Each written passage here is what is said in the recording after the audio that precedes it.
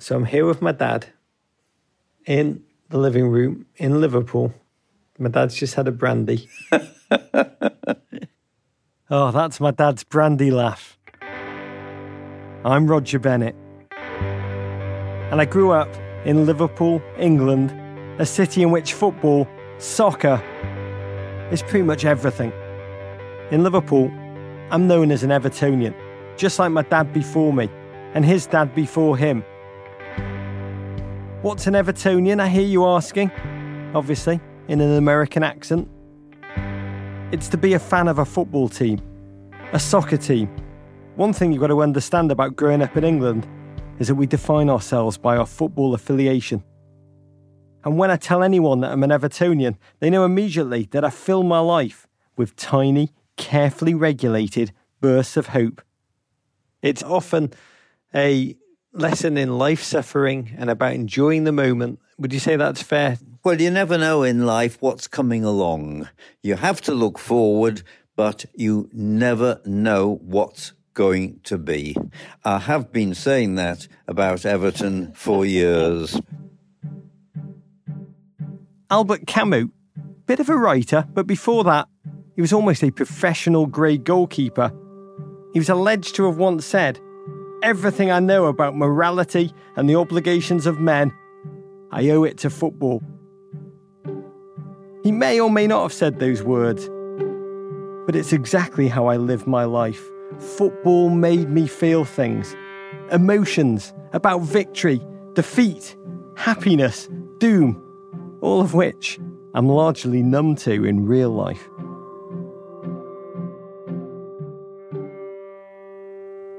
Now, the apex of every football fan's calendar is the World Cup, a circus which happens every 4 years. Some of my earliest memories as a kid revolve around watching the delirious scenes of the 1978 World Cup unfold in Argentina. If someone casually mentions 1985, my mind automatically defaults to 1986 when the Cup happened to be in Mexico and I was a 10th grader in Liverpool. Just about the only thing in my life that rivaled my love for soccer as a kid was my complete and utter fascination with all things American. This is American Fiasco.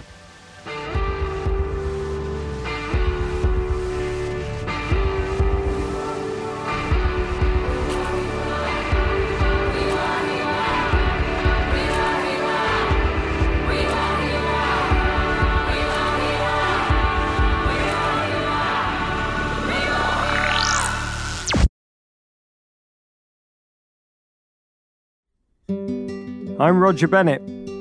This is American Fiasco, a show that, much like America itself, starts in England. Yeah, I seem to remember you insisted when we had the room decorated, you had the stars and stripes, the whole wall was... I didn't just grow up in England. I grew up in 1980s England. Margaret Thatcher. The country was riven with strikes, riots were common, and Liverpool always felt like it was just about to burn down. Life there, it seemed like I lived in black and white, while everything I knew about America appeared to be lived in Technicolor. So my bedroom wall, it was plastered with posters of American pop culture idols. They were all there, the greats. Debbie Gibson, William Refrigerator Perry, Public Enemy, the cast of Heart to Heart. And don't be a hater. History will remember Heart to Heart kindly. Trust me. That obsession with America, I took it really, really far. All the Coke cans that Roger accumulated, he must have had 50, 60 piled up on his wardrobe. Life lesson. Let your kid build Coke can skyscrapers and paint the US flag on their bedroom wall. Odds are, they'll leave you. And then what happens is that he gets himself to America. He starts off in Chicago. Yeah, I do. So I moved to Chicago. And to be candid, when I got there, I couldn't be happier. I had everything that I needed. I had friends. I had new opportunity. But there's one thing that was just gnawing at me. It was tearing my flesh away. The one thing that I'd grown up believing in, obsessing about, it just didn't exist there. That thing, of course, was soccer. It was like suddenly I had a phantom limb, and I was left only with the memory of what it felt like to be a soccer fan. Of course, not long after I moved to America, against all the odds. Well, I have to tell you, I have watched Everton a fair number of times, but this is one performance that I shan't forget. And my club, Everton Football Club, not a very good team, but punching above their weight in a miracle run, getting to the semi-final of a remarkable competition, the FA Cup. It dawns on me in my little dim state, this is not going to happen on cable television. You see, in England, somehow we got by with just 4 television channels. I know it sounds crazy, but in America, the promised land, I discovered you had hundreds, and those channels, they broadcast everything. C-SPAN, spelling bees, competitive eating, but the one thing that I couldn't find on any of those hundreds of channels was a soccer match. And my dad, he comes out with an idea. Dad, you said what?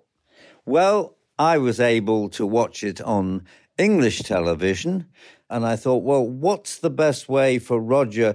He can't see what's going on, but I suppose as second best, he could hear what's going on. Of course, you know, I said that he should phone me, and I wasn't going to pay. These were the days when a transatlantic phone call was really a transatlantic phone call, and it cost an arm and a leg. And I phoned up, and my father held the phone to the television for 90 minutes, 90 glorious minutes. It was a day that ranks up there with my wedding and the birth of my 4 kids. Because Everton won that game 4-1. It was one of the great phone calls of my life. Now, the history of soccer in America. That's a story of fits and starts. Way back, 1930, the very first World Cup, America actually made it to the semi-finals. I can't believe you're not still talking about that achievement. 2 decades of nothing followed. In 1950, soccer was so insignificant that the United States World Cup victory in a first-round game against the mighty English, who were then one of the greatest teams in the world, it barely registered in the American media. The US team back then, it was a ragtag bunch. A minor league baseball player, a paint stripper, and a Haitian-born dishwasher who scored the winning goal. They were strangers with nothing in common. Where you go to Yale, you Neanderthal? I never went to no college. But their passion for a game. There was even a movie made about it. The game of their lives. The 1950 team's manager, a bloke called Joe Newmeat, he was one of the first Americans to utter the great doom prediction, "This is all we need to make the game go in America." In fact, the US didn't qualify for another World Cup for nearly 40 years, and no one cared. Another one of those future is now moments arrived after the 1966 World Cup, when the North American Soccer League was born. NASL. I know, it doesn't exactly roll off the tongue. Soccer finally comes of age in the USA. Oh, the Sounders playing it, making it, playing the game to win. But even with imported stardust, like Brazil's Pelé, the league was a fad that first burned brightly, but then flamed out. By 1985, the NASL wasn't filling the stands, and it went belly up. During that dark age, Americans didn't just ignore soccer, they actively hated it. And I always found it psychologically revealing. So I feel like the answer that always is given is the lack of scoring. And it's a little bit of a cop-out, but I think there is some truth to it, because you can watch a soccer game forever and no one will score. This is my friend, Dan Katz. He's better known as Big Cat, the co-host of the remarkable podcast, Pardon My Take, from Barstool Sports. And it's painful to watch. We want scoring, we want big plays, we want big hits. We're Americans. And the fact that you can tie in soccer, which is the most un-American thing in the world. What's a tie team? A tie is brutal. And the fact that you can tie after playing an entire game makes no sense. Seems like a weakness. Yeah, absolutely. You got to have a winner. So scoring, not fully understanding the game. And to be totally honest, and this is probably revealing a little bit of our own, insecurities. Let's go there. Yeah, our own insecurities as Americans. We suck at it. That's the big one. Winning. We need to be the best. Because when I'm watching MLS or I'm watching, whatever it is, whatever league you want to watch, pick it. America's not the best. When I watch the NBA, I know the Golden State Warriors, when they win the NBA championship, they are the best team in the world. When I watch the NFL, when the Philadelphia Eagles win the Super Bowl, they are the best football team in the entire world. World champs. World champs. So basically, to recap, Americans hate soccer because there's not much scoring, and because there's such a thing as the tie game, and because it's complicated, and that you suck at it. Now, Americans may find winning more interesting than losing, but I'm not convinced they're right. Which is why I want to tell you this story. It combines three things that I love: soccer, America, and the World Cup. And it definitely does not end with the crowd chanting Rocky's name. So let's start at the beginning. In 1989, the year the United States men's national team quietly made history. Paul Caligiuri, and look at this gentle shot. Puts it onto his left foot and lifts it in. And the USA on top, 1-0. There weren't many U.S. fans there, but those that were in attendance were delirious. That one goal. When you broadcast that, with all like the hardcore American ball sports fans like this who grew up playing street ball in Brooklyn, the NFL, the NBA fans like, WTF, Bob Lee, what is this coming on my television? This is America, man. For those who had grown up around the game and knew it, this was great. The World Cup, my gosh, the shot heard around the world, the great goal. But it was a discreet audience to whom this was important news. It really was. For the first time in 4 decades, the US was going to the World Cup. And they'd done it on the road with an upset in Trinidad and Tobago in front of a raucous crowd of 30,000 that maybe contained about 12 hardy US fans. Sure, most Americans didn't care about that soccer tournament in Italy. But for the players themselves, this was an amazing accomplishment worth celebrating in the American way, with a music video. Once again, togetherness and unity means victory. In Italy, with dedication, heart and soul, you have the tools to achieve the goal. For the first time in 40 years, we're here. The object is clear and victory is near. Yeah, it's in the air. Can't you tell? It is such a sweet, sweet smell. The U.S. That poetry is Victory by Def Jeff and DJ Eric Vaughan. You've got to see the video to believe it. US soccer players dancing topless on the beach, and a cameo from O.J. Simpson. Google it now. And once you got over the size of their six-packs, the thing that stands out to me, it's their joy and their innocence. You recorded Victory with Def Jeff and DJ Eric Vaughan on the beach in Malibu. Yeah. That's John Harkes, a midfielder with movie star good looks. The camera loves him. I mean, you'll see him all over the video. He's the one doing the running man on the beach. He kills it. Yeah, it was pretty interesting. You know, I think the Federation was like all in. Like, let's get this game out there. Let's get it on. And we're on the beach in Malibu shooting this this video. Shirtless. Yeah. I mean, well, it was a beach, you know, Roger. You know, we do these. We have beaches in America, not like rocks and pebbles. Later, he and OJ share a mic in the recording studio, a la We Are the World. I think it did give us a little bit of more exposure and got interviewed, and we had the video shown for a little bit, and then it was out the door. I was done. Back then, Harkes was one of several young players who were starting long careers with the national squad. Another was defender Marcelo Balboa, half man, half mullet. I was and I'll tell you how they described me. They described me of Rambo of soccer. They called me the guillotine. They called me the hatchet.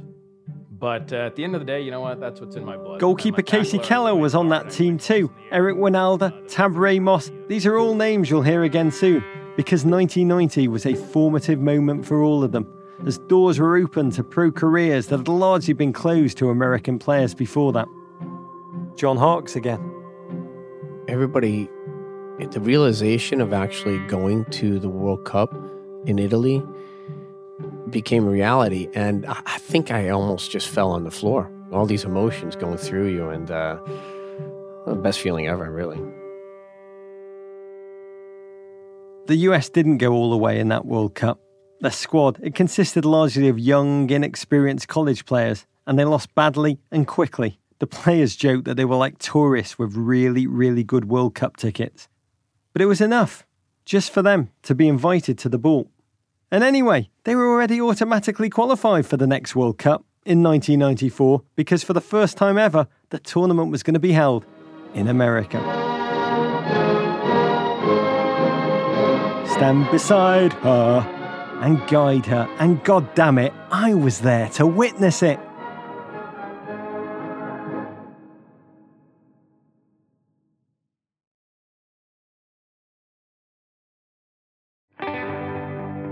If the 1990 World Cup showed the world that Americans could qualify for the tournament, the 1994 World Cup, it showed that they belonged. For a nation where soccer runs far down the list of pastimes, hosting the World Cup is quite a coup. So the first fan will be joining the dignitaries in opening ceremonies at Chicago's Soldier Field. Clinton will make welcoming remarks. You might recall someone else was in Chicago at that time. Yep. Under the influence of Ferris Bueller, I'd moved to Chicago, and I was now living in Rogers Park, a neighborhood I'd moved to purely because it had my name. Really, that was how I chose it. I wasn't at that first game with the Clintons, because to be honest, I barely had enough money for food. So I watched at home on a busted old TV with a broken knob that my building janitor had somehow illegally wired to the cable system. And thank God I was watching, because the theatrics...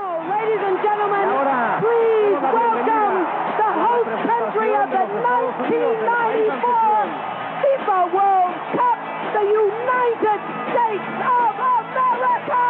Oh my God, that's Oprah emceeing the opening ceremonies of the World Cup. Yeah, Oprah may have fallen accidentally on stage, but we soon forgot because she did so while introducing Diana Ross, who charged across the field, an electric vision in a red pantsuit flying in the wind. Yeah, somehow missing a penalty kick from about 1 yard out, but it felt, oh my God, like the USA was pulling out all of its stops, and to the eyes of this English boy obsessed with everything American, it was all so glorious. For those of us in the game, that World Cup was very emotional. That's right, Bob Lee, you ESPN sportscasting legend. I remember walking into Giant Stadium in 1994, and there was a natural grass surface in there for the first time ever for the 94 World Cup in this great stadium. And I got a little moist in the eyes. That this is great. This is the world's game, going to be played like 10 minutes from where I grew up, the freaking World Cup. And then I watched the American players take the field for the first time, and that was the true marriage of everything I loved. I'd never seen American players before, and there they were, swaggering around in their stonewashed denim jerseys, ginger of beard, resplendent of mullet. And it was perfect timing too, because where I'd come from in England, things were going to help. Back then, English football was just emerging from decades of hooligan violence, where you'd routinely step over broken bodies on the way into the stadium. So watching these Americans strut onto the field, a little bit like the cast of Reservoir Dogs in that slow-mo opening scene when they leave the diner, they appeared in striking contrast to everything English footballers were about. These Americans, they seemed confident, optimistic, and most strikingly of all, happy. This is the first World Cup game ever played indoors, and Seamus, the moment has arrived for U.S. soccer. Put in perspective. What did it feel like, John, to run out with your US team at the Pontiac Silverdome before 73,000 screaming fans, the world watching a World Cup on American turf? God, we were fighting for the nation there. We were fighting for respect again. Like, this is our chance to shine. This is our chance to push it over the ledge. We have to. In order for this game to survive in our country, we have to do something pretty special. And out of the gate, they only go and tie Switzerland in Detroit. 4 days later. As Sparks now, with Caligiuri overlapping on the far side, sends it inside, it's an own goal! The USA gets the score, Escobar on the own goal. The U.S. has completed the big upset with a 2-1 win over heavily favored Colombia. Anyone who watched the orange-goateed defender Alexi Lalas shut down Colombian super striker Faustino Asprilla, they knew they just witnessed the birth of a new colossus. I see a lot of people, they're wearing American flags on their heads, they're wrapped in American flags, their faces are even painted in American flags, and The US team had done the unthinkable. They made it to the next stage of the tournament, the round of 16. The U.S. faces heavily favored Brazil in round 2 of the World Cup today at Stanford Stadium. It's the Americans' first second-round game since 1930. A brave USA. They'd lose that game to Brazil on July 4th, no less, 1-0, and they were out of the tournament. But it didn't matter, because they'd outperformed all expectations. And now, US national team players were in demand. Offers flooded in from elite club teams across Europe, Letterman bookers, Hollywood agents. There were commercials for shampoo. That's why I use this stuff, Perk Plus. One smart shampoo. And candy bars. If I get hungry, I don't leave. I grab a Snickers. Packed with fresh roasted peanuts. American players were paired up with heavy metal gods at the MTV Europe Music Awards. I'll let Tom Jones do the honours. One of the stars of the World Cup, now playing for Padova in Italy, Alexi Lalas, and from Megadeth, Dave Mustaine. Hello, Berlin. Hey, it's great to be here, but Dave... And it was great to be here. There was even a new league on the horizon, Major League Soccer, which promised jobs and a long career for all. At long last, there was money in soccer. Things were changing. Marcelo Balboa. There was a little jealousy, there's no doubt about it. Listen, when guys are driving up in Porsches in 94, guys have horses up in the mountains in Mission Viejo that they got a stable, that they bought horses and they were there. Guys were buying jet skis. I mean, all of those players on that team suddenly became, at least in the soccer universe, household names, saleable commodities in the prime of their careers. ESPN's Bob Lee. I always imagine those moments in the wake of the World Cup feeling like that moment in this Scorsese film where the money's starting to pour in and they're, weighing the dollars in the weighing machines and the money's kept, the business is like, it was an exhilarating time to be alive as a man like yourself who'd covered soccer in the dark ages and suddenly just felt anything was possible. Well, it was validation. It was absolute validation. It was everything you hoped and would never really say out loud. And it was one of the great moments. That was the moment that told me, is like, we don't know what we have just uncorked here with this World Cup. Now America had shown their cards. They had the goods. And it had to be 2 steps forward, no steps back, if soccer was to feel like a long-term viable business. Which meant for the team, they not only had to qualify for the 1998 World Cup, they had to go deep. They had to make some noise. Rob Stone, then at ESPN. Yeah, I guess it's American, Raj, in the sense that if you've achieved this, you're now saying to yourself, well, of course, now it's time to take it up to the next level, and then the next, and soon enough we're going to win the World Cup, or we're going to be the greatest hockey planet on the, whatever it is. I don't know if you have that in England, but America, yeah, that's what it is. You've achieved point B. Well, now it's time to go to point A. And then once you hit A, let's go to A+. And that just seemed like really the natural progression. And I bought into it. I realized, hey, we did this wonderful thing here. We've had 4 years to get better. Yeah, we should make noise in France. Remember what I said earlier? Americans, more than any other nation I've ever come across, you are obsessed with winning. You love your dominant winning, your dream team, running up the score against Angola. You've got your underdog winning, your Rocky, your Seabiscuit, your Miracle on Ice winning tenaciously against the odds. I, however, have always loved the opposite. I'm fascinated by failure, especially when it happens on a grand scale. And this is one such story. The story of Americans who thought they had victory within their grasp as a collective, only to be undone and torn apart by self-interest and creeping individualism. It's my favourite kind of story, packed with one terrible human decision after another. It's the story of an American fiasco.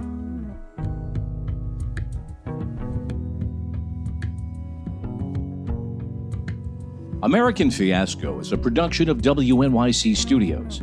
Our team includes Joel Meyer, Emily Botine, Paula Schumann, Derek John, Starlee Kine, Keegan Zema, Ernie Introdat, Eliza Lambert, Jameson York, Daniel Guillemette, Matt Boynton, Jonathan Williamson, Brad Feldman, B. Aldrich, Jeremy Bloom, Isaac Jones, and Sarah Sandbach.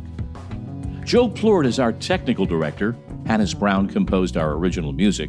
Our theme music is by Big Red Machine, the collaboration between Aaron Dessner of The National and Justin Vernon of Bon Iver. Audio in this episode courtesy of ESPN and ABC Sports. For more about this story, including a timeline and more, go to fiascopodcast.com. This is Rog. One quick favour. If you enjoyed this podcast, please recommend it to your friends, especially those that are just starting to fall in love with the sport during the World Cup. It's guaranteed, I promise you, to put them over the top. One more thing. Write a review on Apple Podcasts and tell them what you think. I know it sounds crazy. I never do it either. I cannot tell you, though, just how much it helps. Courage.